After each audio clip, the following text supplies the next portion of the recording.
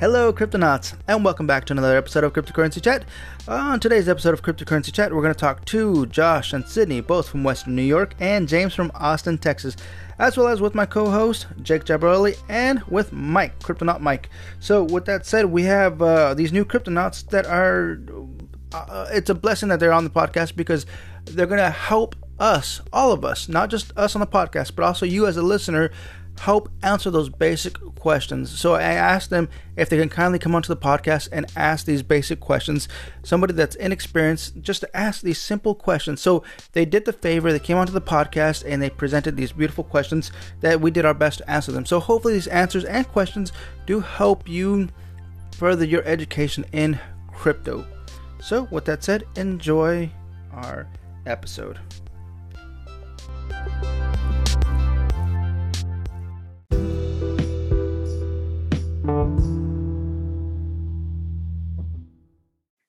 Yep.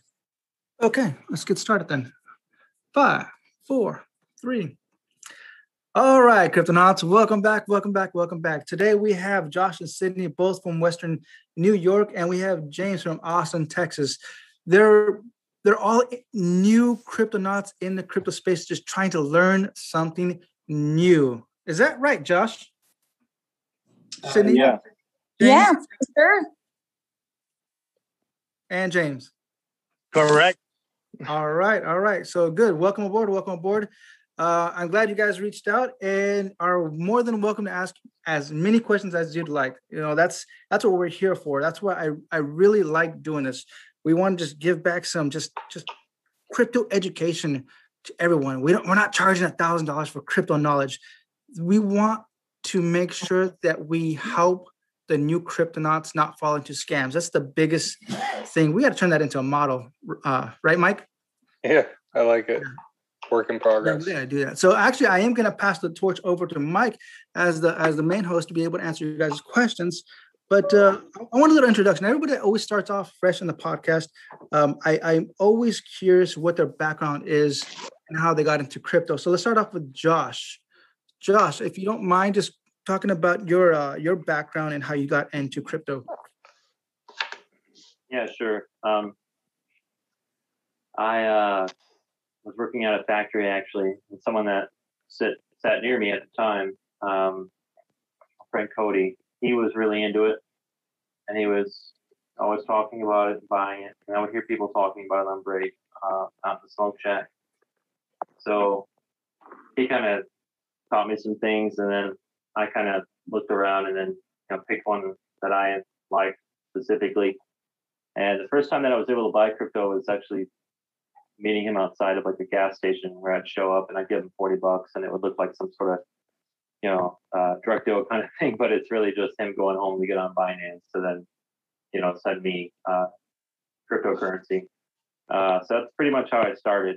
And it's just talking to someone on break. And then, throughout the day I'd ask questions or he'd tell me something that he saw, or that's pretty much where it started. Nice. That's quite interesting. Now it's like a little drug deal in the back alley, huh? But instead it's crypto. Hey, ain't that crazy? Yeah, it is. Hey, Josh, have you ever played Second Life? I know what it is, but no, I haven't personally played it.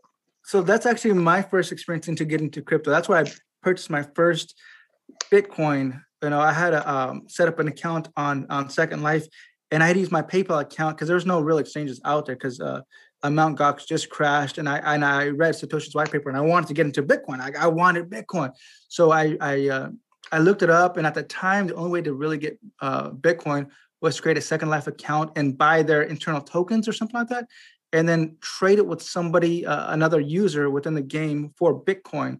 And that's what I did. And it was the scammiest thing ever because, first of all, you're doing an exchange with somebody over the internet that you don't even know. I don't even know the platform. I didn't even bother playing the game. All I wanted was my Bitcoin. So yeah, I can sort of relate to that. Sydney, where you at, Sydney? There you are. If you don't mind just talking about how you got into crypto and your background. Well, Josh is my husband. So he has been talking about it for a couple years now. And I wasn't really sure about any of it, but with everything that's happened in our government recently, he's been able to explain how, cryptocurrencies can help fix a lot of these things. And that's what really caught my interest in it.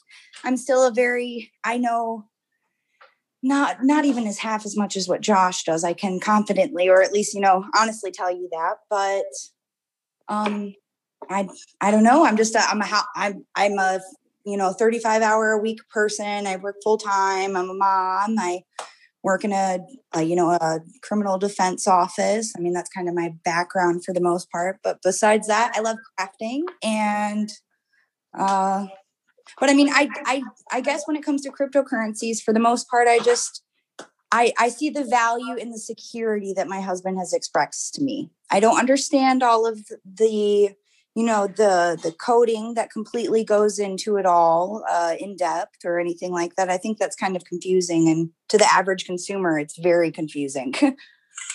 Absolutely. Absolutely. That's actually the main reason why I wanted to do this podcast. It's specifically for people like you that don't really understand coding, but really want those basic questions answered. So I'm hoping that you guys can bring to the table some good, high quality questions that the new Cryptonaut would most likely ask, and hopefully we can answer those questions on this podcast. So, Sydney, you said you work in criminal defense. I'm kind of curious. Do you know if there's any blockchain technologies that is being developed for the criminal justice system or the criminal defense system? No, I do not. I haven't heard of anything. In all honesty, I'm always trying to get my office to use technology. When I get them to use it, because of my husband and my background, I know at least about hardware and software more than the average user. But I haven't heard anybody talk a peep about anything like that. It's something that could totally be useful. Absolutely. I mean, I know that the transition going on here in the Bay Area with all these county buildings is they're converting all their hard copy documents into digital. That would be so cool and so great if they can absolutely upload that to either IPFS or just blockchain in general. Just build their own centralized private blockchain where they can upload all that information, because that would be extremely useful, save so much time, and it's readily available at 24 hours of the day. Instead of having to drive from whatever city or state you're at all the ways to come over here to just get some files or have it faxed over, you can just get it on the blockchain. Yeah, no, that would be wonderful. And I mean, in all honesty, with read in papers or articles about, hackers that have taken hostage cities and they lose all their information and stuff like that. I mean, the blockchain, it would just be a perfect backup. Somebody think that. Absolutely. I mean, that's a great idea, John. Man, you need to start talking to some of your, I live in a small county, it's really cliquey here. They're kind of set in their ways, and we're 10 years behind fashion. I realized that because I grew up in North Carolina, and coming here, I'm just oh my God, you don't even understand. We need to move away. I miss we're totally working on it. I have different photos in my background on my phone all the time. And that makes me think of it all the time. We're moving. I'm done. But no, that's a great idea, John. If you have any lawyer friends that are totally into new technology, they've got money, help fund to develop something like that, it would be amazing. Super helpful. Security and accountability in the defense world is very, very, very important. Even in the prosecution side, that's it. Yeah, absolutely. So, Sydney, if you don't mind, or Josh, if you don't mind, when you guys are talking, because you guys are really close together, because you guys are getting a lot of feedback from each other's microphones. If you guys are talking, make sure you guys mute each other's, a mic to mic. Right? I apologize. All right. I'll go upstairs, actually. Yeah. Oh, you didn't have to do that, but that's okay. Anyway, so we got next. We got James. Hello, James. How are you? Good. Awesome, James. So James, you're from Austin, Texas. How is it out there in Austin? It is a beautiful day. Completely opposite of that storm we had recently. Oh, man. It's a perfect day. Perfect. Beautiful. Oh, great. So with that said, James, I want to ask you, how did you get into crypto? What is your background before you even heard about crypto? What did you do before that? And then what led you up to discovering crypto? I've always liked world type news, just in general, like been interested in, popular science and just things around the world, and reading, just more informed than the average person that just focuses on the US. And I guess over time, I got into different things. I guess fast forwarding, I truthfully, I ended up listening to Alex Jones on and off here in Austin, Texas. And little by little, I'm like, man, this guy's right about a lot of stuff. But from there, he had a guest named Max Keiser. And I got to see Max Keiser coming in and talking about Bitcoin from the beginning pretty much. And nobody knew if he was like nuts or what. But, recently I started listening again to like seeking out Max Keiser himself. And I just wanted to see, what's up with Max Keiser? What is he thinking about the economy and different things? And I saw that he had really gone full-fledged onto Bitcoin. And I was like, okay, I'm gonna see what he's doing, but even though he's like straight up only Bitcoin, I guess he calls all the other coins shit coins and stuff like that. I appreciated all the information he has, but I also thought, there might be a certain reason why he's all in Bitcoin. He's been in it from the beginning. And of course, if you couldn't drive up that one, if you're already vested in it from the beginning, that's beneficial. But me starting off, I took that energy. I was telling you that before. Take that energy and kind of just make my own decision based off of that. And it just so happened, I was looking in the comments and I saw something about Raven Coin. And, that's what really got me going, because I was like, wow, this thing's around 2 cents. Then all of a sudden it was at 3 cents. And I was like, oh, I need to jump on this maybe.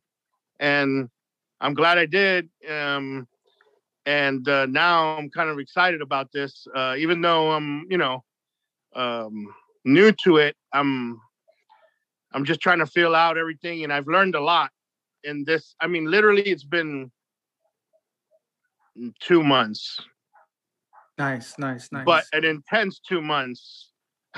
Yeah, absolutely. That's how it is with every cryptonaut. Don't worry about that. That's how it is. Once you gain some more experience in crypto, you're gonna be on this side talking to people and not frying your nerves. Trust me, you'll be fine. No worries. I know one day I was looking in because I was just seeing how the market was moving, and I just stayed up. And not that I would do this all the time, but it seemed like there was some critical things going on, and I just stayed up the whole night looking at it. I can't believe how I could just stay glued to the screen, because I'm just trying to figure out patterns and things. It's just crazy. Yeah, absolutely, exactly. We've all been there. We've all been there. Ask anyone, Mike. Yeah, that's absolutely one of the aspects of a 24-hour, 7-day-a-week market. There is no off time if you don't want it. So, James, you did mention Alex Jones and Max Keiser. Max Keiser, to my knowledge, has been around pretty much since the beginning. If anything, I think Max Keiser is the real Satoshi. If anything. Hey, I could believe you on that. Yeah. So you said you got in at Ravencoin at 2 cents. Do not, anybody that's on the podcast, please do not reveal your bag on this podcast. If you want anywhere else, but please do not talk about what you're holding in your bag. Obviously, we do have quantity-wise, right? Yeah, quantity-wise. We don't have to discuss about that. Please keep that confidential. Please. I want to practice that regularly with everyone, because this is obviously going to be public information. People don't need to know what you're holding. With that said, James, what do you plan on doing with your Ravencoin? Are you actually planning on developing on Ravencoin on the platform? Are you just going to be a trader, which is fine? Are you actually going to continue educating people? Because you are, if you don't know, James, you are educating people right now using this platform? Right. So I have no coding experience. Math, once they started putting letters and numbers together, I didn't know what the heck was going on anymore. I suck at math. All I know is I'm more of a street smart person, you know. Awesome. That's occasionally I don't know how they say it. You box out of your weight class sometimes, you know. So Yeah. I think I grasp stuff, but I grasp it in a layman's terms type way. I built a shed, it's almost done, and I guess the example would be if you saw my plans and you're a very OCD type by the book, you would probably just fall on the floor and roll down. Because I just kind of dabbled on the back of envelope, this and that and that. But if you go up to it, it looks good. Everybody's like, "Wow, that's awesome." But I just kind of winged it, and so I'm not a technical person, I guess is what I'm saying. But I'm going after the same thing. Right now I'm more in the investing side. Nice.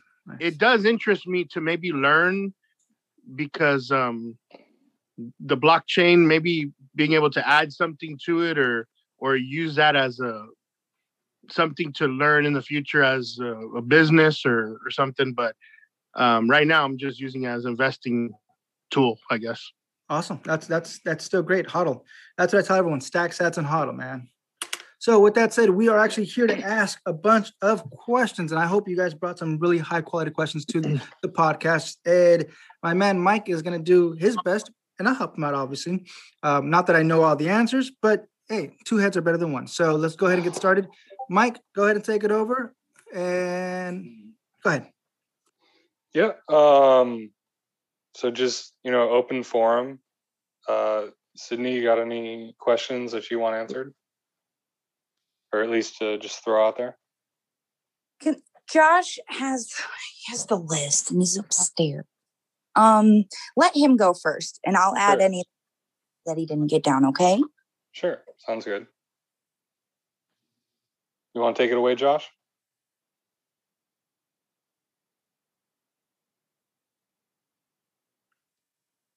If you want, I'll ask a question until they just keep going. If he cuts in, no problem. But I know you have time frames and stuff you're doing. So unless he's there. Yeah, can you hear me? Okay, I can hear you. I'll step out there. Okay.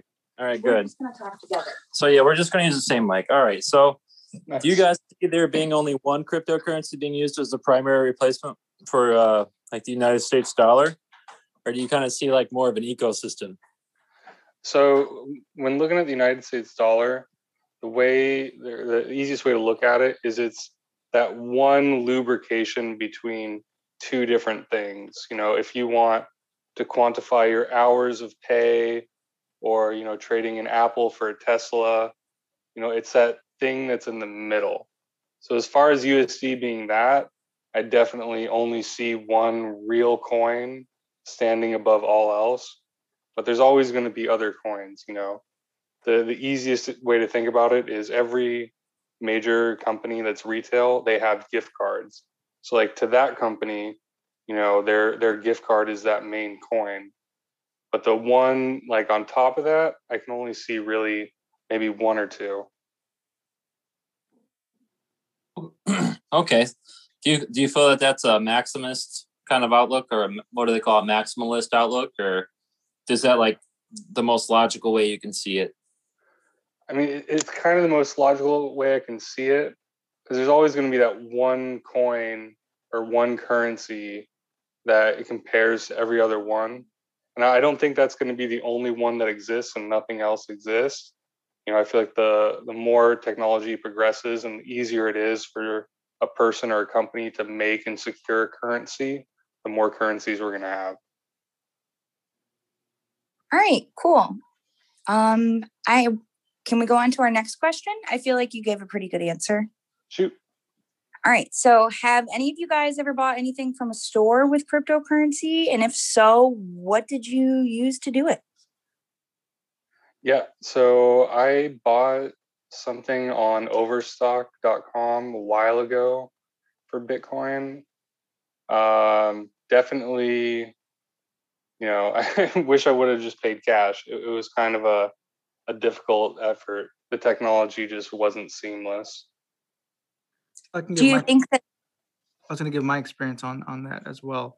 So my experience was I went up to San Francisco because they had the first Bitcoin ATM up there, and I wanted to give that a try. Now, it was cool. It was great for a first time experience. This is way back in the days when Bitcoin, for the record, was around like $250 a Bitcoin. So I went up there and I think I spent like $20 on the ATM and got some Bitcoin out there, and I bought me a small little Bitcoin logo keychain. I still have it. That's my that's my little thing there that I got that I was able to purchase with Bitcoin. So as a store owner, the reason I'm here using this Bitcoin ATM is because I want to make an actual transaction. And he goes, "Well, I have a small little gift shop here with Bitcoin, little items here." So I looked around. I go, that Bitcoin logo keychain. I'll buy that. How does it work? Show me. I want to see how it all goes through the system, to the blockchain. He got his iPad, opened it up. He showed me his QR code. He said, just go ahead and use your wallet, scan it. I go, okay. I scanned it, sent over the funds. It went through, and that was it. It was that quick. So for me, the experience was really, really cool just to do that in face to face, real time, and make my purchase. Now, obviously, he was okay with the idea of the blocks not being complete, because obviously they were still pending. There were 10 minutes periods, but as long as that I scanned it, he was okay with me walking off because it was only $5 anyway. So he was like, "Yeah, it's fine." So that's my experience. Yeah, I totally forgot. I also made a Bitcoin ATM purchase a while ago. Not for much money. The premium was 40%, which was it was crazy. But I got my little receipt. Maybe I'll frame that one day. I don't know. that's insane? 40%? Yeah. Somebody needs to come out with another one, something different, and make it a percent that's actually realistic. Like, that's just insane. Those people I feel like, are pretty greedy with that. Right. I heard someone tell me a while ago that they imagine in the next 10 to 20 years that people will look at ATMs the way we look at payphones now. So that kind of helped me to just write off ATMs altogether in crypto. Yeah, sounds pretty good. I mean, yeah, I feel the same way. Me and my husband. Yeah, I could agree with that.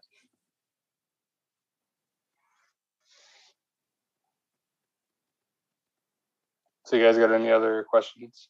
Do you want us to go again, or if Yeah, if someone if you else? just want to go through the whole list, yeah. Yeah, let's go through the whole list and then we'll jump to James. All right.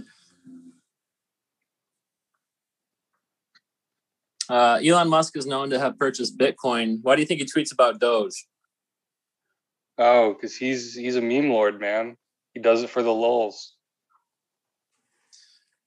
Yeah, I suppose I would agree. I just wanted to put that out there. I went to a gas station yesterday, and I started talking to a cashier about Ravencoin, and he brought up Doge, and I don't know. I always find it laughable.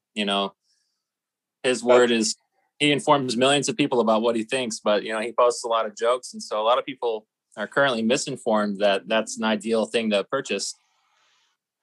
I mean, Dogecoin is great to own for the lulz and to have a meme coin, but that's pretty much it. There's no utility.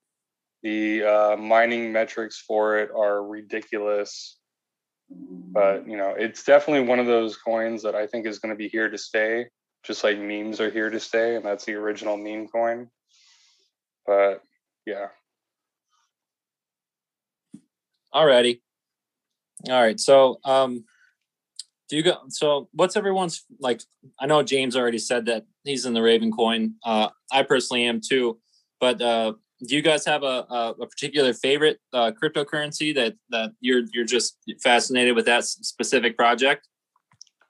Yeah, definitely Ravencoin, also Bitcoin, but more so Ravencoin because it's just younger, and it's really great to get into a younger project.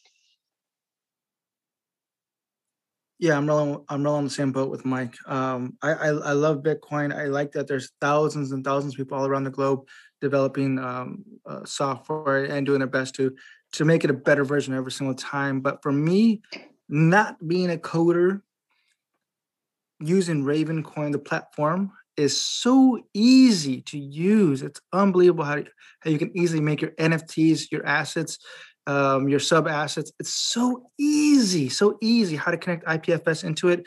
Videos, music, art. It's easy using the Raven platform. I love it. So there you go.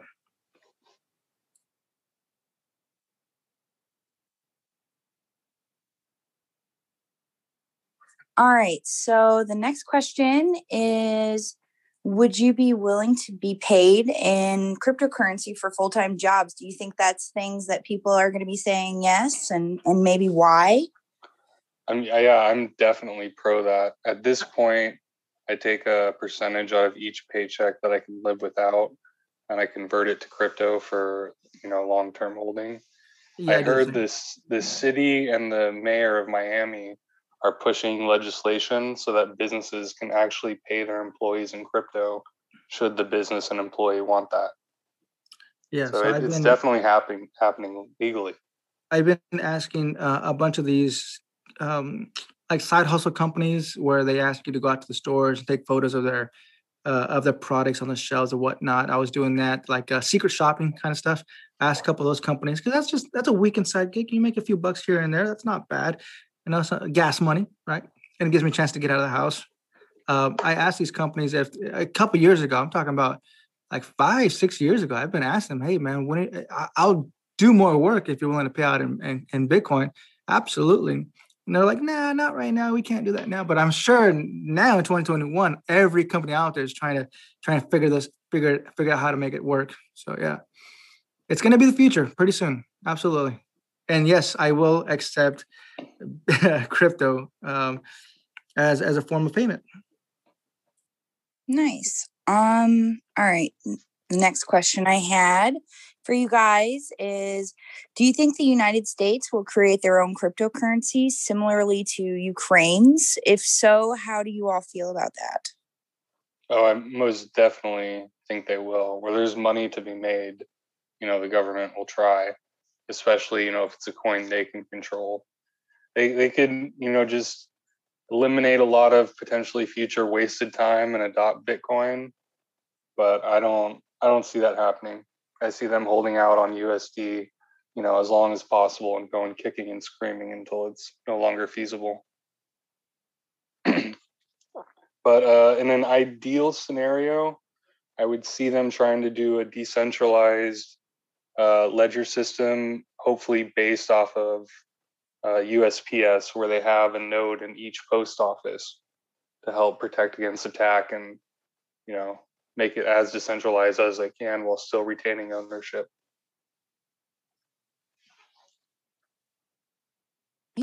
Okay. Where would you guys recommend to purchase cryptocurrency for people living in states that are not crypto friendly, such as like New York State? Ooh, that's a good question. Depends on what kind of crypto you're trying to buy. Yeah, it definitely depends. If you can, try to find a DEX. I know Atomic DEX is a good one where you can buy crypto.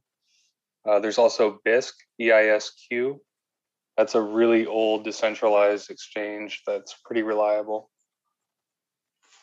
Okay. I meet a lot of people that say that they have a Coinbase, but they end up finding another type of cryptocurrency that they want to buy, and Coinbase doesn't sell it. So I guess that would be applicable for them to purchase on Coinbase and then somehow move their money to that exchange and then receive something else. Yep. The thing about Coinbase, for better or worse, a lot of the coins they sell or offer to be sold have been vetted pretty well. So if you're not buying on Coinbase and you want to buy somewhere else, you should definitely, do your due diligence on that coin and try to figure out why it's not on Coinbase. And then I have just one more. Okay. So this kind of goes into the whole You know how I'm not a fan of Bitcoin BSV, you know, Bitcoin Satoshi Vision, but some people feel that Bitcoin doesn't meet up to the vision of it being like an everyday currency because it's kind of analogous to gold now. Yeah. I see that as meeting its purpose.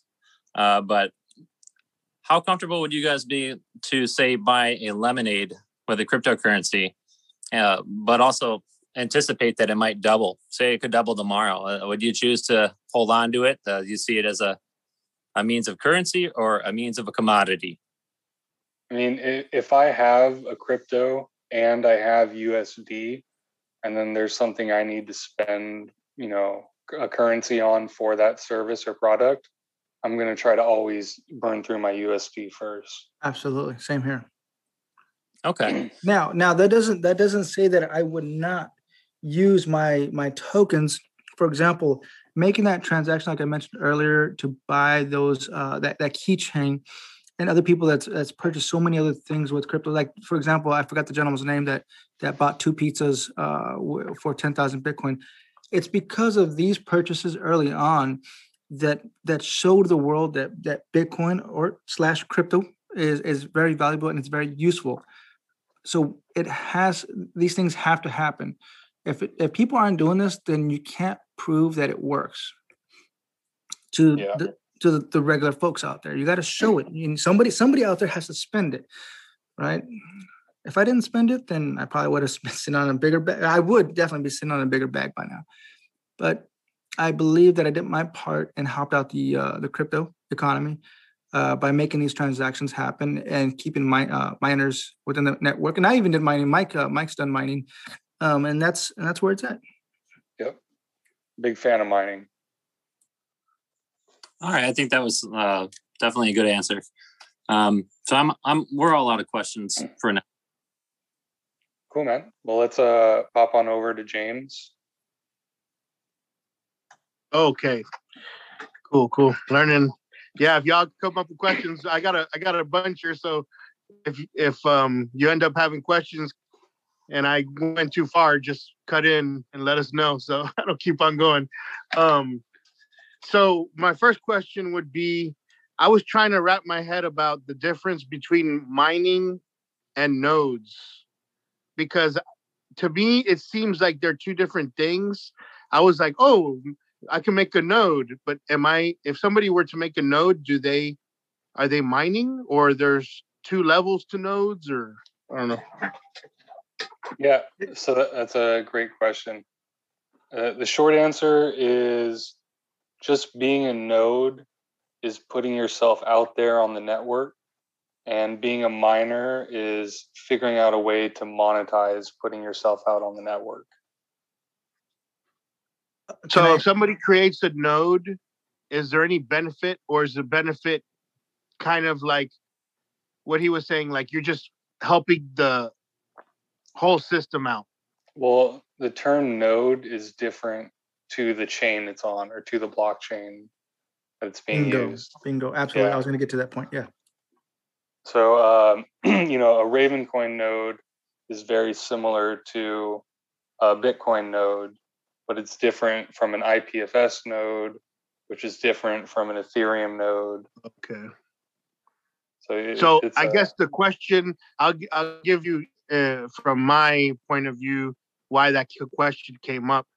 I was reading something and it said like there's these like really cheap little computers that are like oh man, I think it's like $100. Like it's like a card. I forgot what it was called. Raspberry Pi. And yes, and I saw that I think on Tron's one of Tron's things, whatever, there was something that said, hey, create a node for cheap using a bunch of, there's a class that they're going to have. And, you could create a node for Ravencoin using these and it's cheaper. And I was like, oh, cool. Maybe I could get into that and start mining. But then I started looking into that and it didn't seem like mining and having a Ravencoin node was the same thing.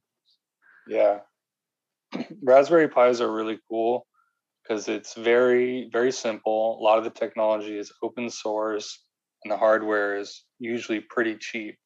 So it's a good entry point to someone who wants to get into hardware and software. So expanding on the Raspberry Pi, I think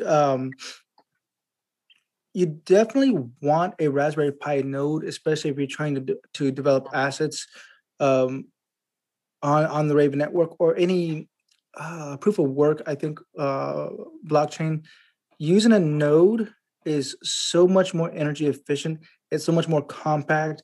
You can literally just shove it into a little corner, just leave it there, and let the network stay on. One of the biggest benefit, for example, using the Ravencoin QT, is the transactions are the most affordable in comparison to any other Ravencoin wallet out there when you're trying to do transactions. So in the future, as transactions become, as it goes up, the most affordable place, to my knowledge, is going to be using a QT wallet. Now, you don't want to have 100 gigabytes sucking up on your desktop or your laptop. Just stick it on a Raspberry Pi and put it aside. It doesn't use your CPU. It doesn't use your storage. It's all its own little network sitting over there, and you get to do commerce, business.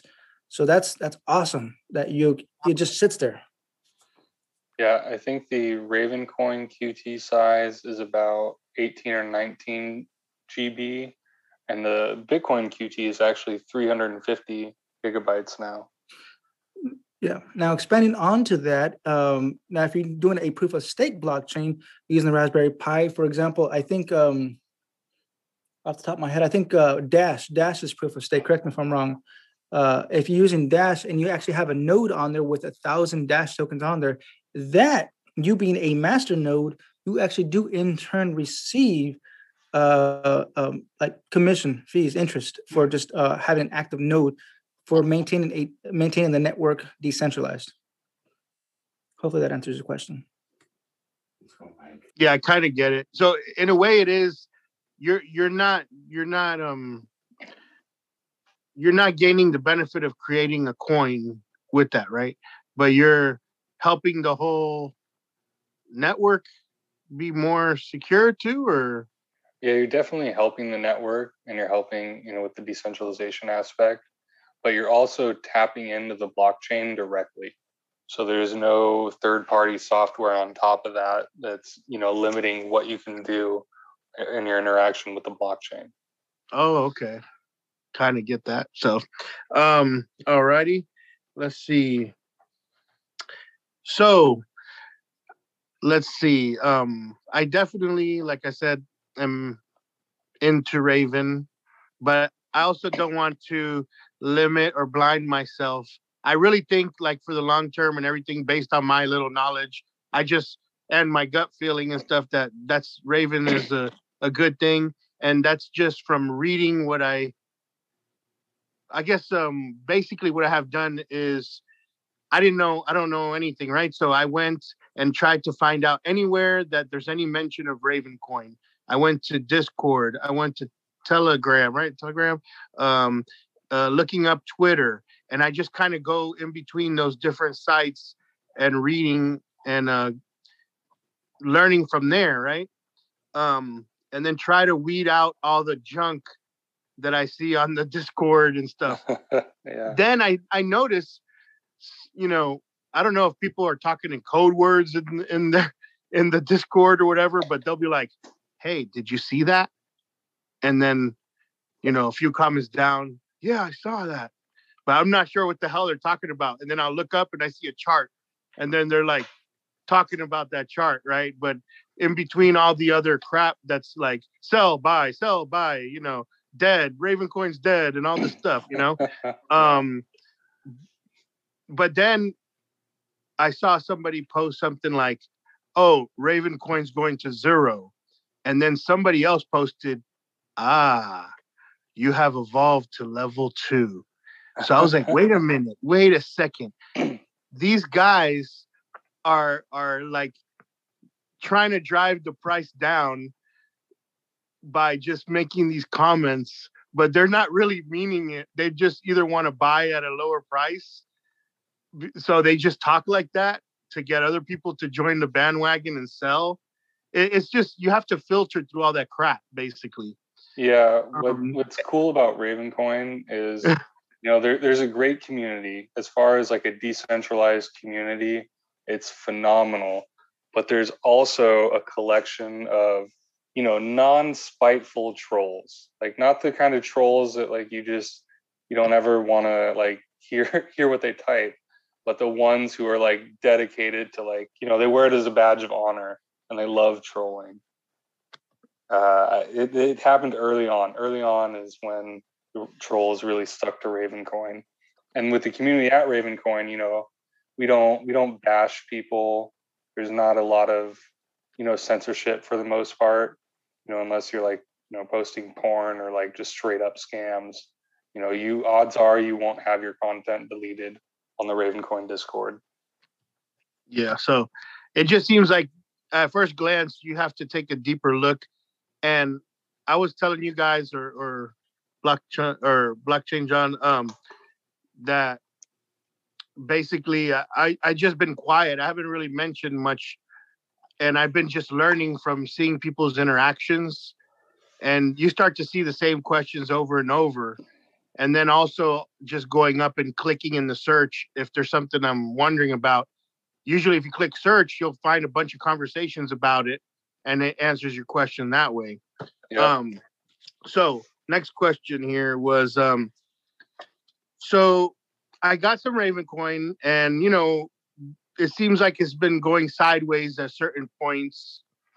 So I was trying to take advantage of some other coins that I saw, but not really having more money to throw at it. So I'm like, hey, maybe I could take some of my Raven, throw it over here, and then if everything works out, I'll throw it back into Raven and it'll be more, right? But then I was like, wait a minute, I don't really know what I'm doing. What if I sell and then is there a tax on that? And then there's a fee on top of that. So even if I make a profit, am I just spinning my wheels by trading it and then trading it back in to Ravencoin? And I guess it depends on who you're trading with, right? Because they have all different kind of fees. Yeah, most definitely. And you're also so what I guess what is your recommendation on trading? You have to be on the Coinbase Pro, or what do people use to trade efficiently? Or so when it comes to trading, my recommendation is if you're holding for the long term, it's probably best not to keep your coins on exchanges. But do be aware, if there's a huge jump, sometimes exchanges will freeze deposits just so they could, mitigate what's going on their exchange at any given point in time. So that is a bit of a gamble, but also be really picky with what exchanges you use, because, a good amount of exchanges get hacked and just straight up shut down. So for sure, be aware of that. If you're finding a coin that seems like it's too good to be true and it's not on many exchanges, just be very aware that you could put money into that exchange and then wake up the next day and that exchange isn't there anymore. Okay. But that's not going to be a problem with Coinbase. Of all the faults Coinbase has, that's like the one exchange, the one United States-based exchange that I am pretty sure is going to be around to stay. So, we shouldn't talk about how much money we've invested and things like that. Also, is it bad to say what place you're currently, like, is it bad for me to say what I'm using right now? No, go for it, dude. So, I mean, where I was going crazy because I couldn't find Raven anywhere. And I landed on crypto.com, and that's what I've been using. Nice. I think that's a pretty well-established used exchange in the UK. So I thought it's Hong Kong based from what I read. Okay. But I guess UK had its hand in Hong Kong, right, forever. So that makes right. I guess it's true. It's like like 100 right? years or so. Yeah. Yeah. So I guess maybe that's where the association is there. So, and I've done little test transactions to my account and things like that, and everything's worked great. and I got approved very quickly because I see some people on the Discord saying that, hey, I've been waiting, a month or 3 weeks or, to get approved on whatever exchange. And, everybody has different backgrounds and stuff. So who knows if they have something or they're not wanting to put their license or whatever it is. But I have had no problem with crypto, but I also have a Coinbase. And I'm hoping all that talk about Raven going on there. Well, I know it's not talk. I mean, I know they've submitted it. I just hope that everything goes ahead with that and they get listed on there. Yep, me too. I think they went into maintenance today to make some changes. Yeah. So, who knows? Right. Personally, I would not. If I was in Coinbase's position, I wouldn't be adding any coins until after the IPO. Oh, okay. I see what you're saying. That should be their main focus, is getting that U.S. public offering money.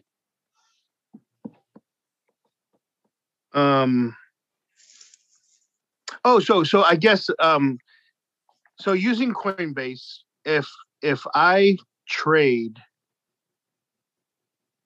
is that automatically a taxable event, I guess is what I'm saying? So the one thing about Coinbase, above all else to remember, is they have a very, very close relationship with the United States government, specifically the IRS.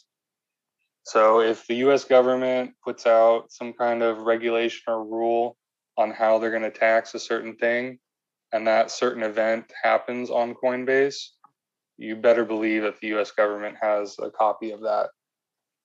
Yeah, and I guess what I mean is I of course want to do everything according to whatever law and all that stuff, but is it technically, like right now, if I would have just traded it out, and then now I have to factor in my profit or not profit that I also got taxed every time I did a movement from one to another. From, if I went from Raven coin to Bitcoin, and then I took the Bitcoin and bought one, and then, the one kind of settled down and I said, oh, let me switch it back to Raven coin. Now, did I just add a bunch of more tax onto me? Yes. So I'm not sure about the laws in the past 12 months as far as that, but before then, the rule was, unless it's hitting United States dollar or a United States dollar backed stable coin, that it's not a taxable event. I just heard yesterday that now mining is actually a taxable event in the United States. So I don't know about mining, but I can speak on the crypto to crypto transactions. That is going to be a yes. If you're doing transactions on any exchange, regardless if you make profit or not, just doing that transaction is considered a taxable event. And obviously withdrawing it as well, that's a taxable event. Any transaction that you do is a taxable event. Now, moving your crypto to wallets is not a taxable event. Okay. Next question, please. So I see, and this might go back to what he was telling me about being careful with coins that you run into. It seems like some things are listed on Coinbase, and then when you click it, it says, oh, this is not, we're not currently using this coin. It's just showing you the pattern, but it's like under a cent maybe or something. And you're like, ooh, I want to, maybe get in. How would I have gotten into Raven coin at a pre-cent level or whatever level it is before it hits the other ones? Are there other set of exchanges that are for lower ones, or? Yeah. So what's I don't know if they're called baby coins, or I don't know if there's a terminology for them or what, Yeah. So what's going on with Coinbase is it's a lot more difficult for them to add a coin logistically than it is for them to show data on a coin. So if they find a coin that they deem, not a scam, there's a huge benefit for them to just add the tracking of that coin on their app. That way they have as many coins as possible to make themselves as big as possible. Okay. And I guess in a way, it shows that they're at least somewhat interest in that coin from them. But if you want to trade that coin, where would you find it? Like, I guess you just, each one specific, you just got to kind of do your due diligence and look around. Or So are there some popular ones that are safe that have a bigger number of coins that are not Coinbase? Like, well, there's a couple really good websites like CoinGecko, and up until recently, CoinMarketCap has been pretty great. And they'll give you a breakdown of each coin, as well as the trading volume and what exchanges trade it. And it ranks from, most trading to least trading. So if you're definitely, if you are on Coinbase and you see a coin you want to buy, it doesn't give you that option, just jump onto CoinGecko, type in that coin, and it'll show you where you can buy it. Okay, so I've seen that name before, but wasn't sure about it. So CoinGecko would be good. Yeah. And let's see here. And I believe CoinMarketCap is owned by Binance. Not like 100% sure. It is. Oh, yeah, it is. Okay, so you did say two. You said CoinMarketCap. Cap. Yeah, CAP. And you said CoinGecko. Yeah. And the reason why Mike elaborated on the fact, correct me if I'm wrong, Mike, but the reason you elaborated on the fact that CoinMarketCap was good, not as good as it was before, is because when Binance bought them out, there's some number manipulations in their data. So as of right now, the best place to go to look at accurate information is CoinGecko. And on top of that, you get free candies. Make sure you collect your free candies. I mean, the market manipulation has never really been a big deal for me on CoinMarketCap. I actually kind of prefer it because it helps me show what coins are manipulating to get those top spots. The one thing that really just turned me off from them is if you're looking at a coin that's only worth, 3 digits of a Satoshi, it just doesn't show the full cost. It'll only go like 4 or 5 zeros in and then just a 1.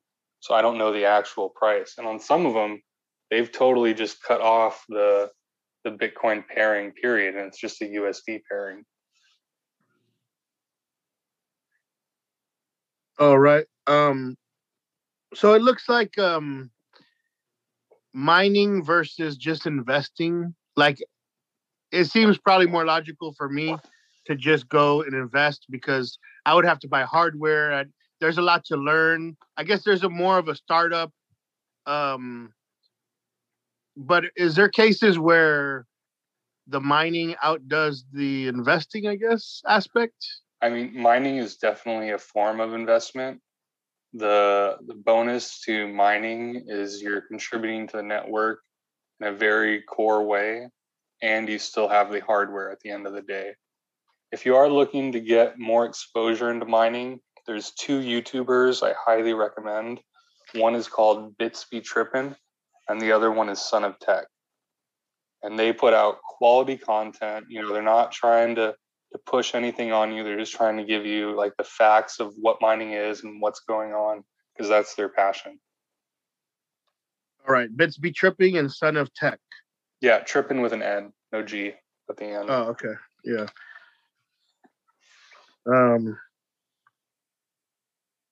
So Raven Coin, it looks like if you create an asset, you burn 500 Raven?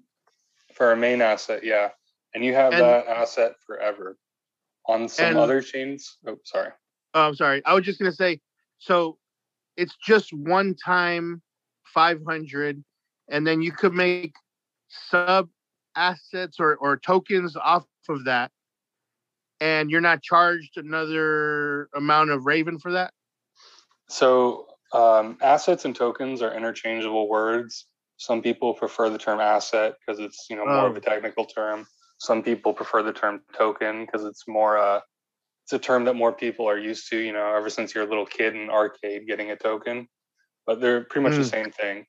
If you make a Raven asset, it's going to cost 500 Raven, and you can make the quantity of that asset anywhere from 1 to 21 billion. And like Bitcoin, it also goes 8 places to the right of the decimal. So if you wanted to just, make 1, and give away 0.00000 whatever one, you can do that. And then from owning the main asset, you can make a sub asset, which has the same quantity principles, except it only costs you 100 Raven. And then you can make a unique sub asset, which only costs 5 Raven, but that's only 1 token max. For one asset.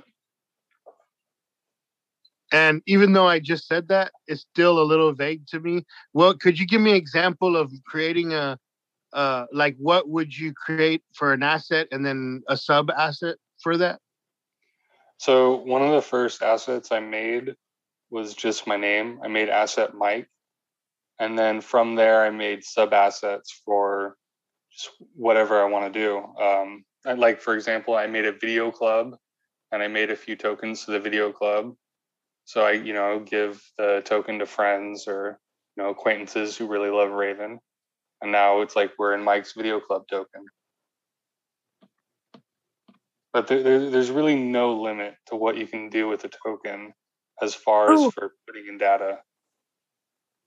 I have a good question to that. I think that would be good with James's question. Like how, like for a good example, I think, how would someone create a ticket to an event with Ravencoin? I mean, is that possible?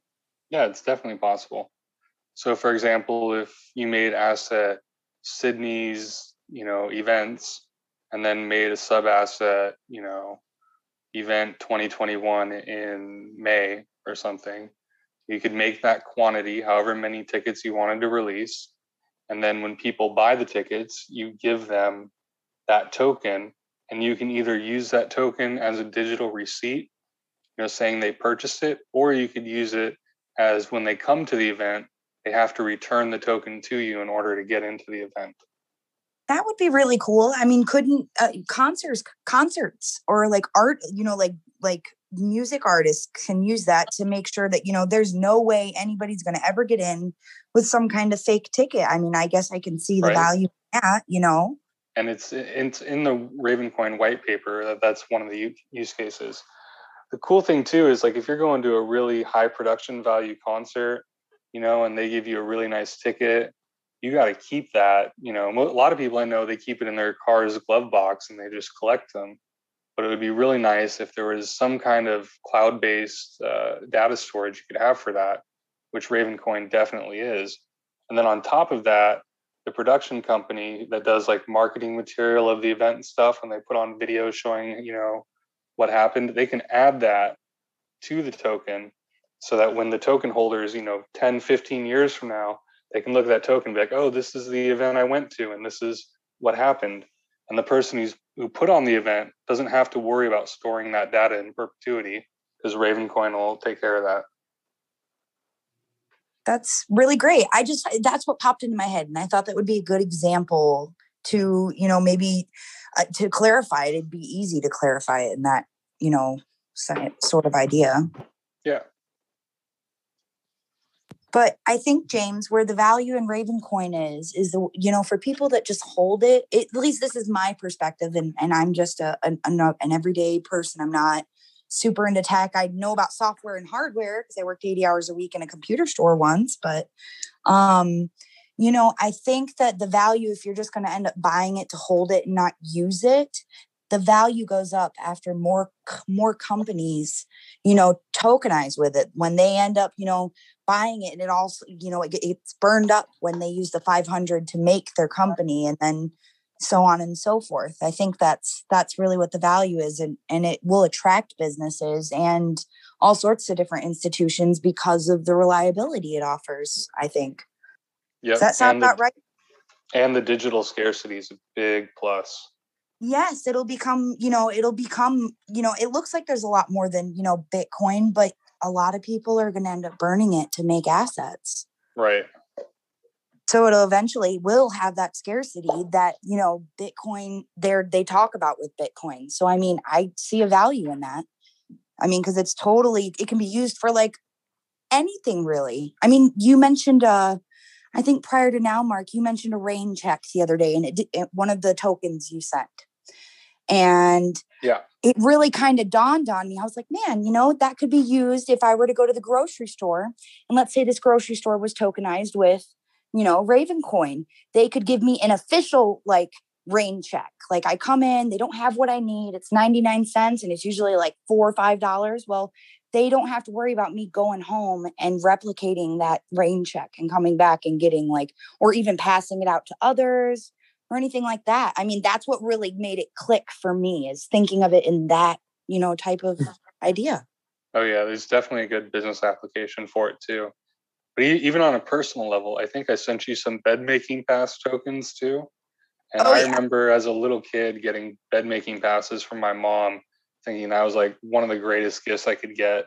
Just that one couple days I could sleep in like 5 or 6 minutes longer and not have to make my bed. Those are very fond memories. No, that's really cool. I think that's really neat. Yeah, they could totally be like cute little couple, like a Valentine's bundle for with it's, he can't deny it. If he gave me 5 of them, you better, let me use 5 of them. They're right here. I'm not going to lose them. Right.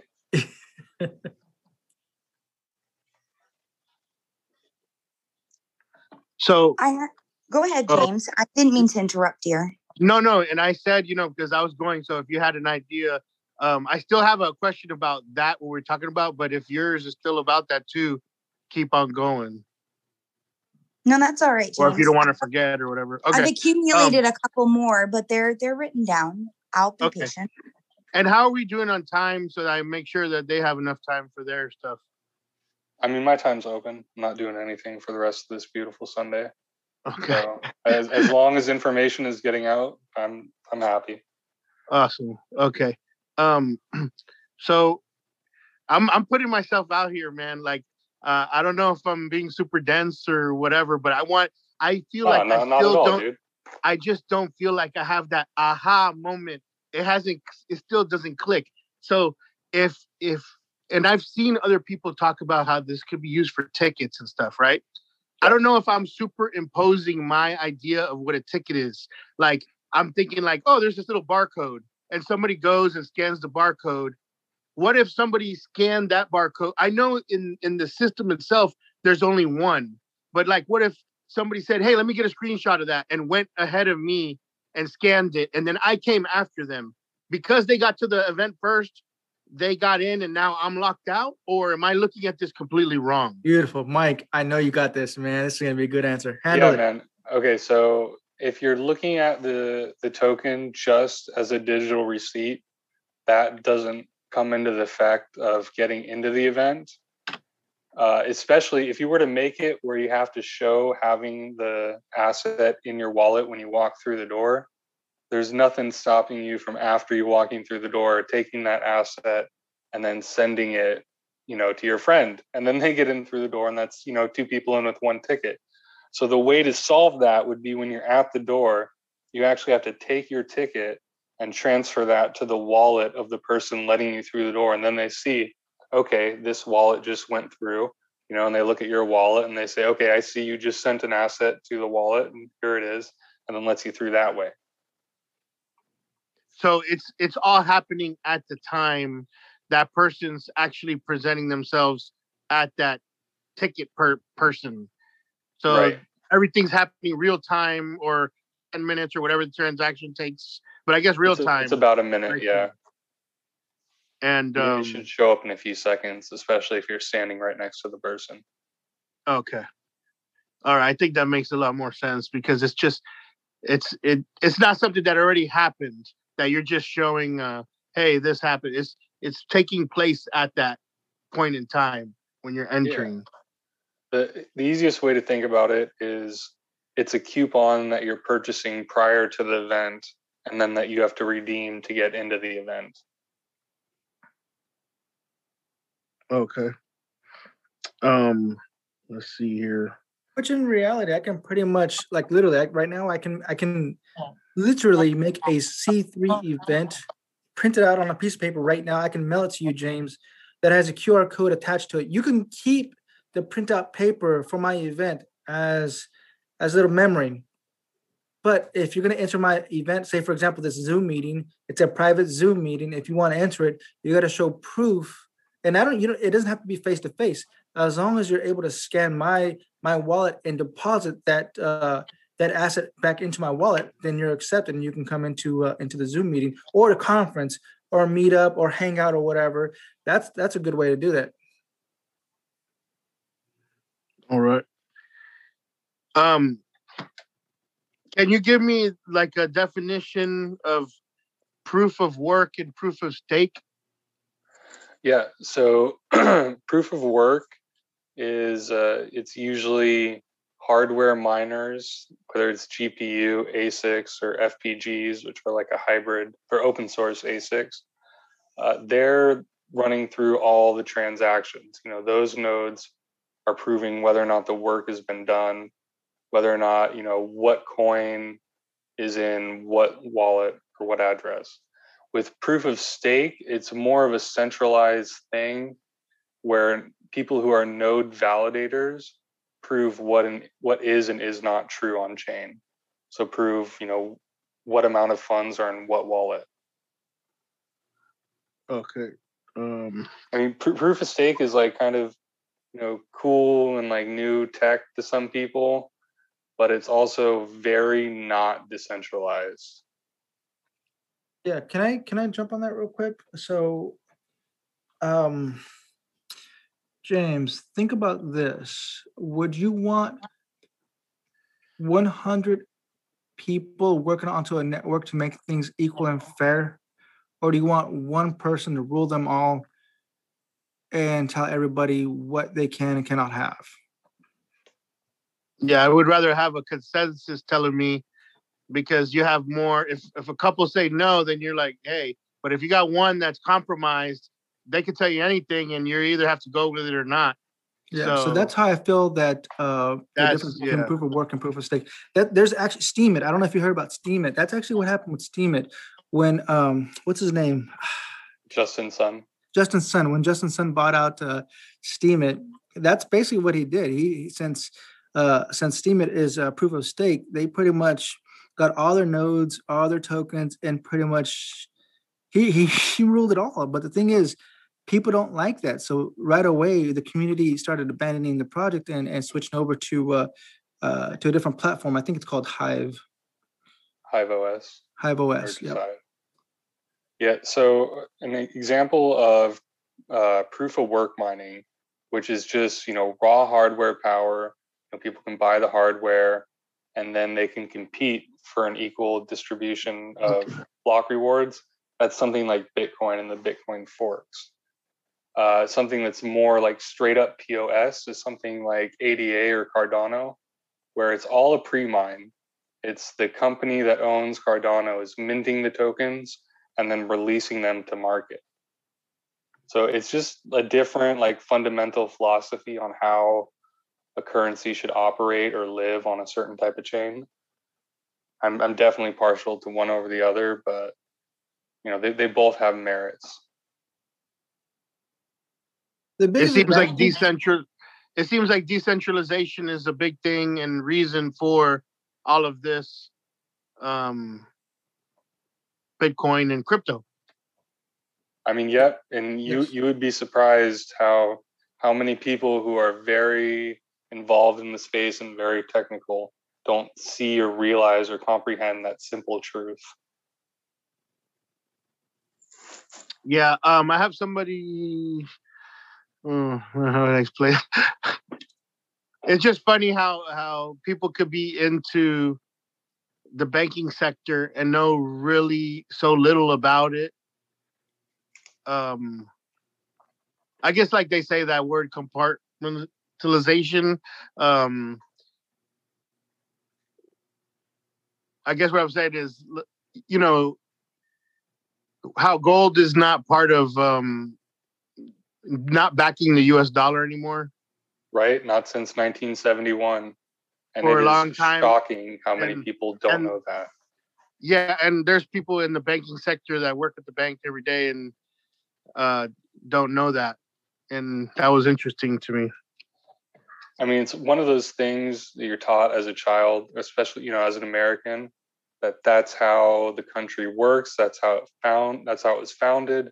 And that's what the dollar is backed by, and it's a very hard truth that it's not the case anymore. It hasn't been the case for, at least 30, 40 years. I still got a few more. I'll keep on unless shoot. Okay. Let's see here. So being not programming person or anything like that, right before I got into this Bitcoin mode of my life here or crypto, I was looking around and I saw a YouTube video pop up and it said, hey, this is a whole semi mini little course to learn C and C++, and it's free on YouTube. And I was like, cool. I don't know. For some reason, it finally drew my eye. And I was like, I want to learn about that. But then I started getting into the crypto and I kind of set that on the back burner. Is that something that's still beneficial, especially if you're going to get into mining or other aspects of the coding and stuff? Or are there different ones as a beginner that you would recommend to learn? Like where should I point at to start learning some of the programming stuff? So yeah, learning a new language, whether it's a spoken language or a computer language, it's always a benefit. I'm never going to discourage people from learning a new language. If you want to learn a language that's crypto based, I recommend, it's called Solidity. And the way I see it, in the future, that's going to be the standard language for finance. Like banks and all these companies are going to base their programming in Solidity. And there's a really cool website that's super free and really in-depth. It's called cryptozombies.io. And at the end of the course, you'll be able to make games that run and interact with blockchains. Awesome. Yeah. So cryptozombies.io. Yep. Would that also pertain to, it seems like this is a word I really want to learn and wrap my head around, is NFTs. Is that something that would benefit creating NFTs and things, or is that something completely different? It could. It definitely could. It's kind of like an all-round blockchain-based language of the future. So NFT creation will definitely be tied to it. Ravencoin does make NFTs too, and it does not use Solidity. But it does use IPFS, and I believe that is Solidity language. So yeah, even Solidity has crept its way into Ravencoin too. So I see this a lot, IPFS. Does it matter? I mean, what does it stand for, or does it even matter? So IPFS stands for Interplanetary File System. The easiest way to think about it is it's the next version of the World Wide Web. So right now, the standard is World Wide Web. In the future, the standard will probably be IPFS. Okay. They're just taking it another level. Yeah, it's another level. Essentially, it's just a like a swarm network, kind of the people, that there's no one central authority that can edit your data or block it. Is that no longer true with the World Wide Web after some changes I know that happened? Now we don't hold the keys or something like that? Yeah, that hasn't been true for a long time. The easy example I can give is, like, let's say you're going to Macy's.com. You log in www.macys.com. You're actually not going to Macy's.com. What's happening is Macy's is saying, okay, we have this data. This is what we want our website to look like. This is what we want our inventory to look like. And then they take that to a third company. And then that company shows you a copy of that data. So you're never directly interacting with Macy's.com. You're interacting with a third party that's showing you a copy of that data, not that specific data. Whoa, that's like the Matrix, man. Yeah, now that's how the internet works. Yeah. So with IPFS, you're tapping into that cloud and you're seeing that actual data. Like, there's no third party that could come in and block you from seeing that data. should it be on the network.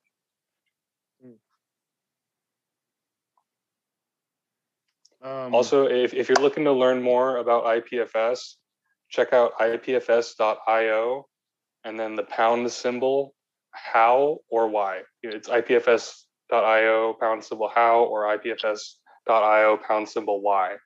And that'll really, it's a good introduction into it. Good jumping off point. ipfs.io? Yep. Then pound how or pound why. Okay. Yeah. And that's not POUND. That's like the hashtag, right. The tic-tac-toe symbol. Yeah, I'm old enough where I remember calling it pound, not hashtag. So. Now NFTs. So let's say you make an NFT on Raven Coin. Man, again, I'm throwing myself out there. Some people just maybe know this stuff, but I'm trying to wrap my head around it. That's what today's about.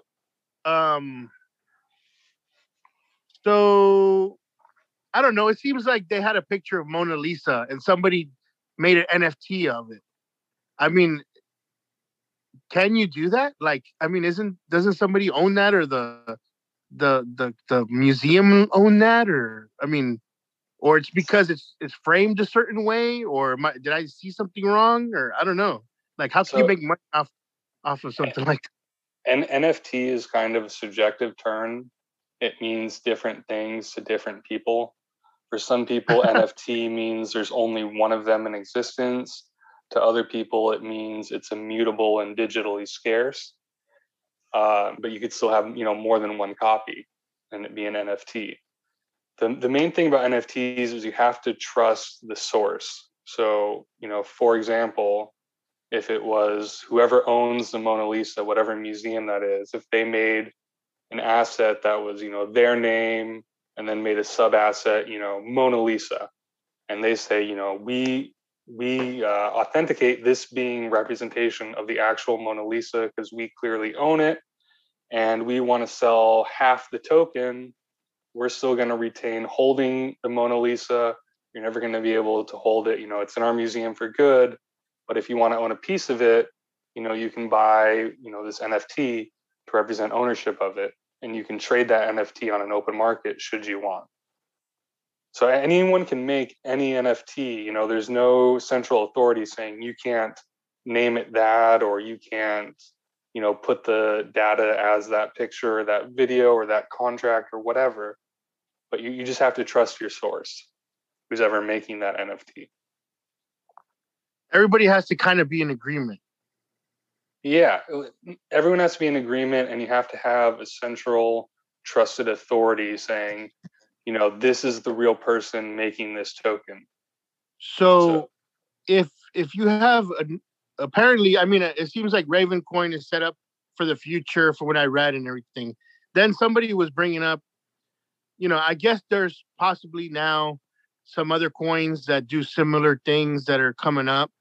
If there was another coin that had the NFT capability and you created something in NFT and I created the same looking NFT on another coin, that's a possibility, right? It's like two different ecosystems in a way. Yeah, it's definitely a possibility. And an actual use case example is I own Ravencoin asset Mike. So if I want to make an NFT piece of art, I would make either a sub asset or unique sub asset that's like my first art piece. So it'll be Mike / my first art piece. And anyone who buys that knows that that asset came from asset Mike. And if they know that I'm Mike, then they know that that asset is mine and it's legit. But if there was, yeah, and it's tied to Raven, which is cool.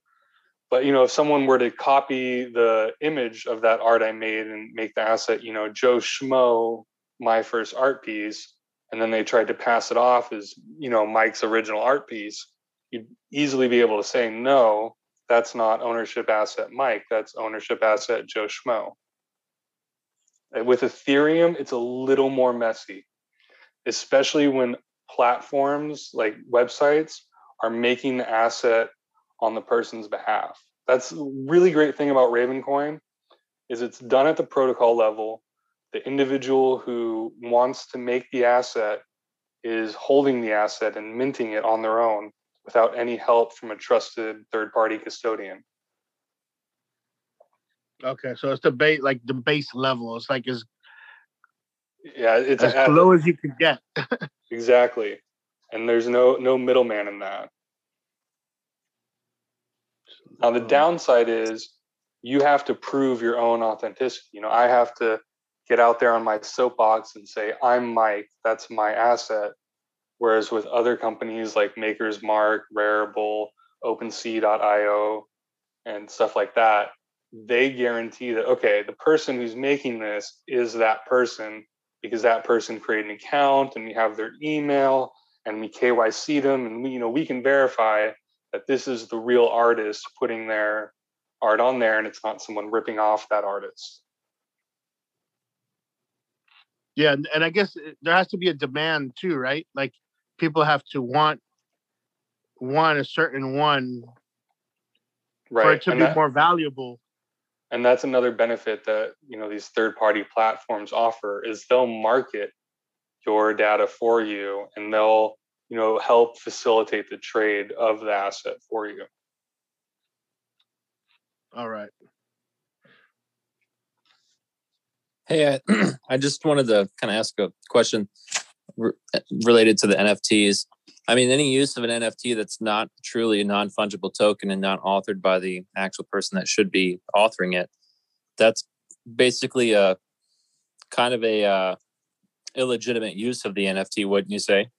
Yeah. So, for example, I think I gave you the asset Lindsey Sterling /Christmas, and I found the metadata for that on YouTube. I downloaded off YouTube, and I've never taken any payment for trading out that token, or not trading, for giving away that token, and I never will. So if I were to say, hey, this, she made this and you should pay for this token, that would definitely be fraud. But on some level, if you're not taking payment and if it's already publicly available data, like it's on YouTube or something, then it's just sharing content. Okay. You can go ahead and continue, James. I was just curious. Did that answer your question, though? No, it absolutely does answer my question because I definitely saw it as sort of a misuse of the purpose of the token. If I see me personally, I would think non-fungible token would just mean it's a unique item. It's authored by the true author. But yeah, I guess anyone. It is just a namespace. So keeping to the Lindsey Sterling example, if she were to say, hey, that's my name, I want that token, I'd definitely give it to her. But let's say I died and I didn't, do anything in my will to make sure that my assets can, keep being traded and living. And now essentially that asset is, non-movable on Ravencoin. She could make another asset called the real Lindsey Sterling or Lindsey Space Sterling, and then make her assets from there. So it doesn't really just stop someone from being able to produce content. It just makes it so they can't use that specific name. At least with Ravencoin. With Ethereum, you can actually make multiple tokens that are the same name. So let's say she was the first one to grab the Lindsey Sterling asset, made her art. Someone else could copy that token exactly and start selling it, pretending to be her, which is one of the drawbacks with making an asset on Ethereum. Oh, wow.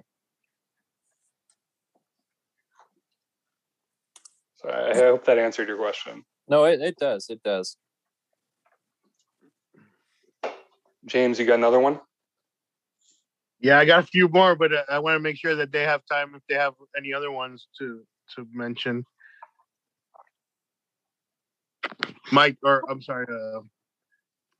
Well, I guess I have a question. What does it mean for the people that are currently on Coinbase for, when Coinbase actually when they're getting listed on the NASDAQ? What does that mean for if they're hosting cryptocurrencies that, have decentralization, why are they, what can that, mean by joining, having a public offering? There you go. What does that mean for the coin holders? Well, I mean, first of all, chasing that almighty dollar, which as a corporation, I can't fault them for, but it definitely adds legitimacy to cryptocurrency. The fact that there's a huge exchange like that that's publicly tradable that you can invest in. So every time you buy an asset on Coinbase or transfer an asset on Coinbase, Coinbase is always taking a commission on that. So, they're generating revenue in that. So them IPOing and being a publicly traded company, that gives all citizens of the United States the ability, or all adult citizens who can buy stock, the ability to invest in that and reap the profit sharing reward of that.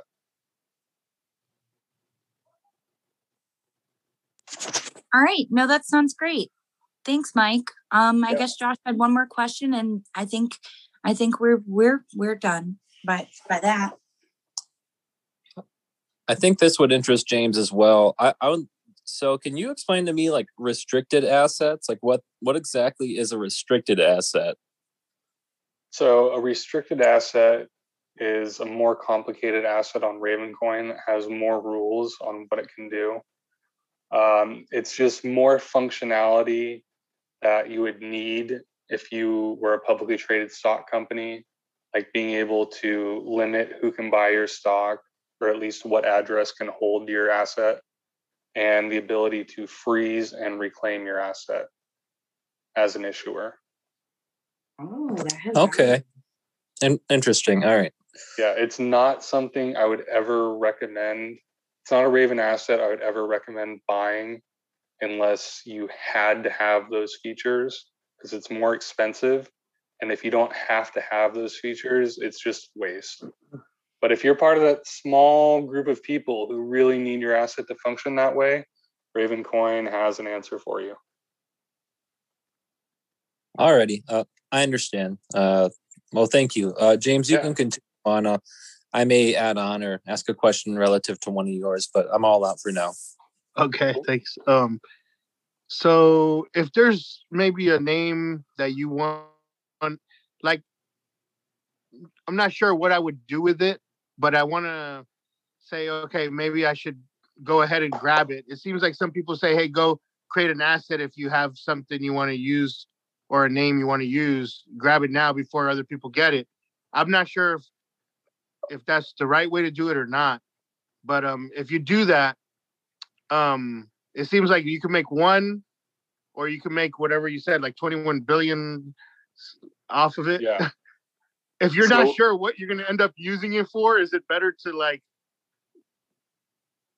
make one and then create some other tokens off of it, but limit it, or just do the 21 billion on it, or I don't know. Yeah. So there's definitely no undo button. If you're buying an asset that you're not ready to fully utilize and you don't know, it's kind of, murky on how you would use it in the future, I recommend only making the quantity one.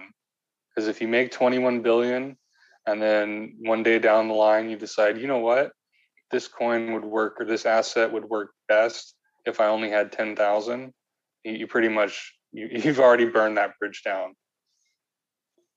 But by you doing one, you could still do the 10,000, or? Yeah. So other than restricted assets, there's pretty much three types of assets. There's the main asset, a sub asset, and a unique sub asset.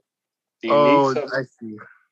Yeah, the unique sub asset is the cheapest, but it cannot be changed after the fact. Once it's minted, you can't change the quantity, you can't change the IPFS data. But with the other two, for the cost of 100 Raven, you could update the quantity and you could update the IPFS. And that's not 100 each. It's just per time. You have the option to make those two changes. So you could get the asset, but just defer or getting any sub asset or sub token till a later date. Right. You need, and if get you, the main asset. If you are going to do that, I recommend also just getting 100 Raven, so that, down the line, if it's, 5 years from now and you're like, okay, now I know what I want to do. I want to make this one sub asset, rather than having to market buy or market mine 100 Raven. You've already got that ready to go. Okay. Cool.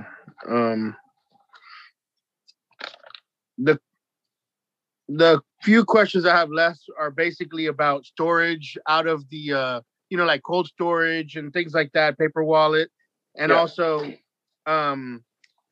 basically what to use. Like right now, I'm just kind of clicking on Coinbase. I'm going to crypto, but it seems like when I see people posting charts and stuff, I see the Trading View a lot. I didn't know if there's a good one that shows you more different metrics that'll give you more data, and that's popular, Yeah, when it comes to charting, everything that happened in the past, you could see, and that's great, but predicting it for the future, that's still it's still open as far as I'm concerned. This is new technology. This is going, new places. There is no real history, so to speak, for the most part. I use CoinGecko. I'm not talking about predicting or anything, but just like what's good to look at charts. So just to keep track and CoinMarketCap and CoinGecko will show you the price related to USD and Bitcoin, and in some cases also Ethereum, and it'll also show the volume too, so you can get all that core information. Okay, so that's saying price. Oh, okay. For cold storage, it seems like you have the Ledger and the forgot the other one, Trezor or something like that. Trezor. Yeah, there's a few out there. When it comes to storage, I prefer to have a Qt wallet, which are like the desktop core wallets that are nodes. And then from there, there's a file in there called the wallet.dat. And that essentially is your key. So I take that file, I copy it onto a reputable USB drive, and then I just throw that in the safe. And that's how I store my private keys. And then I recommend, like, every 5 years or so, change out the USB. Some people say that a USB will last 7 years, but when it comes to your account stuff, it's best to just be proactive and swap it out every 5 years. Then you have paper wallets. Yep. So basically, you're just writing down the code on a piece of paper, or as many papers. The more you have, the more, I guess, possibility of it getting lost, or Yeah, you definitely have the possibility of getting lost. But the paper wallets, how they usually work, you can go onto a website. You can definitely do this for Bitcoin and for Ravencoin, and it'll generate a wallet. But before it generates it, the program is like running in the browser. So what it asks you to do is turn off your internet connection so that no one can be watching. Because there definitely are hackers watching those websites and trying to see, the data that comes out of that. So you turn off your internet, and then it'll prompt you to like shake your mouse around a bunch of times until it's finished making you a wallet. And then from there, you can take that and then print it out and then throw that in your safe. Okay.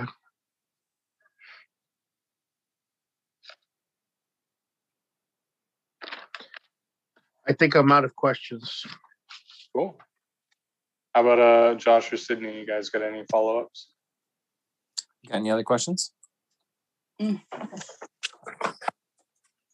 Well, I guess what really kind of sparked my interest earlier was that comment you made, John, about adapting, something similar to, even Ravencoin to the, the criminal justice system. And that really gives accountability. I mean, I don't know. It's just really getting the gears in my brain. I don't really want that for the podcast or just to maybe talk about it. I think that's just really interesting. Especially at least in the state that I live in, there's accountability and time of giving certain documents from one office to another. And there's also, it's very important when to know whether something is an original or not. Because like as a secretary, like when I send out certain like subpoenas or just oh goodness, like motions, originals go to the court and copies go to the district attorney's office and things like that. I mean, is there anything current, that could possibly do that with Ravencoin for the current? I mean, any kind of off the top of my head, I don't know anything off the top of my head. And that sort of just came up last minute. I was thinking about a meetup because I used to host meetups here in San Jose. And one of my guests that came over from Stanford, she was talking about a decentralized blockchain for the purpose of the healthcare system, because there's a big issue in the healthcare that they're losing billions and billions and billions of dollars every single year in regards to time, because time, obviously, that's where a lot of the money's lost is just in time. Somebody has to commute from one place to another place or fax it or make phone calls or emails. But if those files can be uploaded to blockchain and easily accessible, obviously encrypted, accessible through blockchain, anybody around the world can access this information. So if you go to another country and you're having medical issues and this person in another country has no idea, this doctor has no idea who you are, what your history is, that's a sad thing, because now they got to try to pick things apart, try to figure out who you are, what's going on. But if it was on blockchain, you give them your blockchain ID, they open up the ledger, find out all your history like that, instead of making all these phone calls, spending the whole day trying to extract all this data. It's right there on blockchain. So that's amazing. I can't tell you the process we have to do to get someone's mental health records. Yeah. I know it's chaos. I'm sure it's chaos. So that was one of the things that at first I was against it. I was against it only because the way that this particular person came up was trying to basically make it centralized and make it for what's the word? They were trying to profit off this blockchain, off this technology. Basically, they upload your information on there, and they will sell it to other countries and other hospitals, and they have to pay a fee in order to access the blockchain database. Is that going to be the future? I don't know. Is it the right thing to do? Honestly, why? It's just, it shouldn't be like that. We should have the option to encrypt our own data and keep things decent. Actually, I learned that from Mike. Mike is a big advocate about being in control of your own data. Yep. I really like that. That's really interesting. I mean, I think that, I don't think it would happen because I feel like there's too many people that like to cheat, but I think that in a sense, that kind of data, or like what, the blockchain can do for even the voting system. I understand from what you just said now, why, that could be,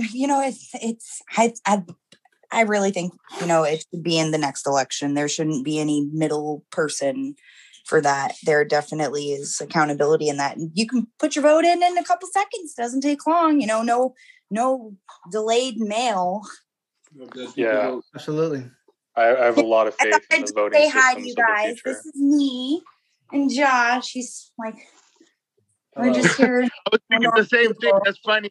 I was like, I'm going to go on video towards the end here. Right. Awesome. Well, I think talking and seeing faces really makes it a little more personable. Absolutely.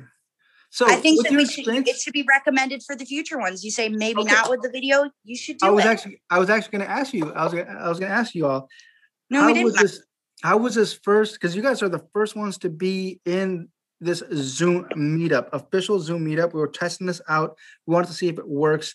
Did you guys enjoy it? Was it good? Give the feedback. No, I think it was okay. I think, are you able to edit some of this? I don't know if we want to talk about this on the podcast. No worries. All right. Well, I mean, I think that after we had already started, I was like, man, like we didn't do back and forth. And I feel like it made it a little less like talking. And I also wanted to wait and see what James had to say before even mentioning more things. So we didn't Yeah. We also messed it up because we two separate devices, small house. Yeah. I mean, I was in the front side of the house. She was in the back. And then when she started, I guess my mic was picking it up. So, but yeah, no, it was good. I think it was good. I think that a lot of people don't really know where to start with it all, And so this is a good good pivot. I mean, even to It's do always this. good to build a good community, man. That's the whole point of this, is that it's good to make connections, and I hope you guys continue making more connections and Yeah. learn more about crypto. And I hope that whatever you learned here on this podcast, that you guys can share that information too with others. Yeah. Yeah. Well, And as we, thanks for having us. I mean, thank you.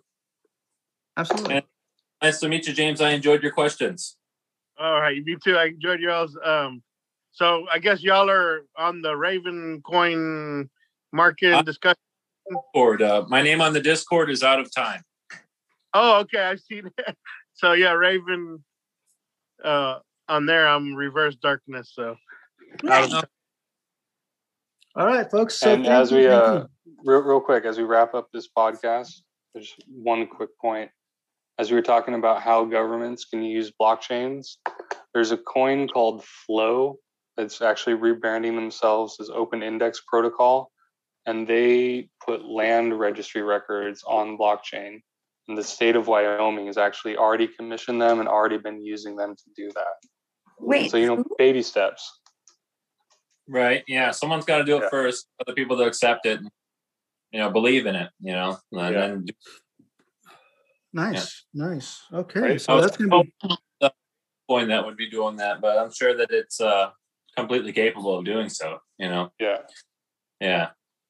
I think another good thing to talk about the next one, or one that you guys talk with other people. Did you guys see the thing about OpenDAO that came out yesterday that Tron Black tweeted about? Yes. Yeah, I'm kind of it's a touchy one for me. Oh, it's one of the OpenDAO's just a company or just an entity that builds blockchain tools, and their flagship right now is Raven O, and that's their stable coin for Raven coin.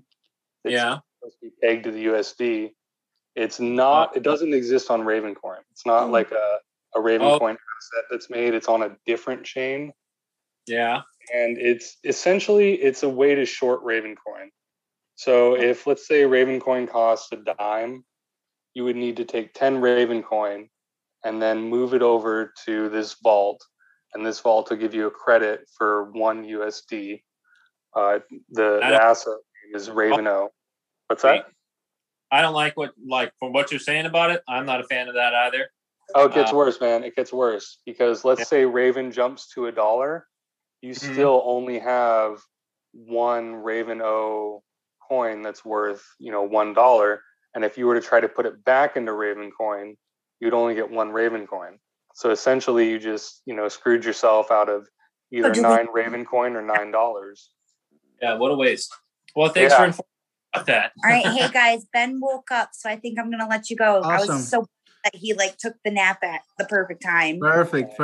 All Great right. having you. So with that said, we're actually going to wrap it up as well. Thank you all for being here. Don't forget, there was a couple of links there.